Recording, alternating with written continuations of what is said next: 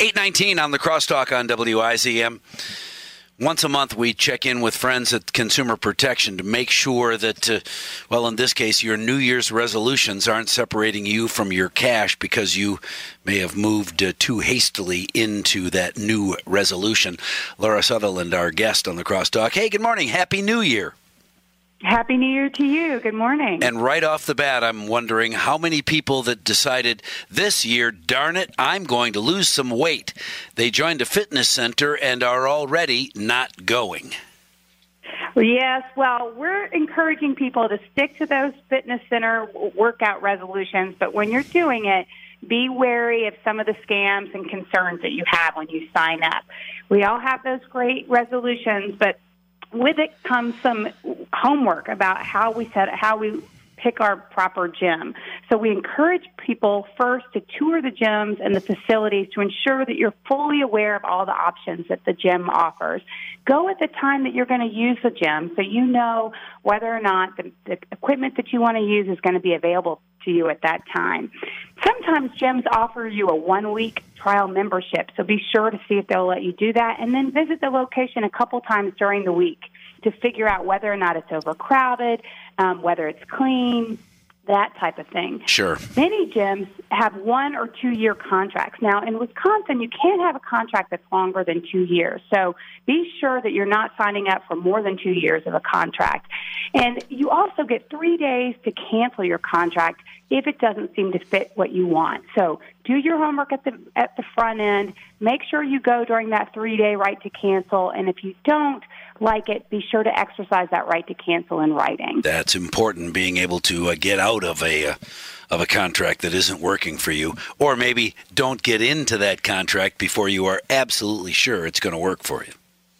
Absolutely. Read the fine print. A lot of these gyms are also new gyms. It's a new resolution for that small business owner, and they may not know exactly what they're doing just yet. So be sure to do your homework beforehand. Go in, see what it offers, and make sure that that you exercise your 3-day right to cancel if it doesn't hit all the needs that you have. This time of year, I can't imagine anyone isn't getting in their email an offer for a credit freeze or a fraud alert protecting your identity. Click here and you'll be all set. In some cases, click here and you are in bigger trouble than you were before you clicked in the first place. Right. So we are talking about the ultimate resolution for 2020 to have a scam-free 2020. And some of the ways that you can do that is to really know when you're being targeted and what a scam looks like. And look, Mark, they're coming in all different forms these days. So the more you understand about the types of scams that are out there, the more you can protect yourself because they morph and change depending on your needs. So they target you by using fake phone numbers, fake caller IDs, fake emails and social messages, and obviously they're looking for your money, your personal information, or access to your computer. And they deploy tactics like telling you you've won a prize, impersonating somebody you trust, like the government, law enforcement, or other officials. Sometimes they play on your emotions. Either they demand immediate payment from you, or they try to get you in by trusting you from, pulling your heartstrings. Sure. So when you think that you know something, that as you said earlier, if you're getting something in the mail or on a call or in your email that you don't suspect it should be directed at you, be suspicious about it. That was a tough word for me this morning. Don't click on those links. Don't answer those calls that you don't recognize, and certainly don't give out your Social Security number, your financial information, or any private information to an entity that you don't really know. Right, and certainly that takes you further down the road. But I have, for instance, with regard to a fraud alert, I've gotten in big red letter, capital letters, there's a problem with your Netflix account. We can't re-up your subscription. Click here, or click here right away. And I thought, how many people would accidentally click that? I don't even have a Netflix account, so there isn't a problem with my payment. But if I click that, I'm sure there'd be a different problem.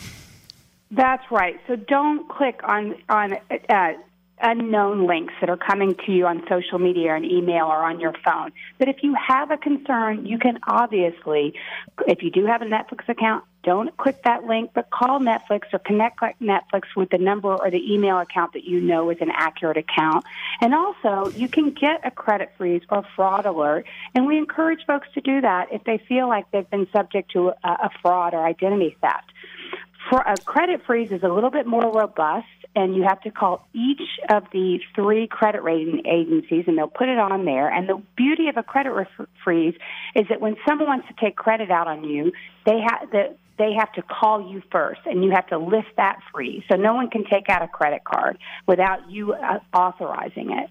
And that's a more robust prophylactic. A fraud alert just means that they have to call you and make sure that everything is okay, and they do that for a year. It's a little less stringent, but it also is effective in terms of preventing fraud. But we encourage folks to look at their credit report pretty regularly to make sure, in case anything is going on, you're staying on top of it. Learning the basics to stay ahead of con artists, learning how they operate, and the ultimate resolution for 2020, a scam-free 2020.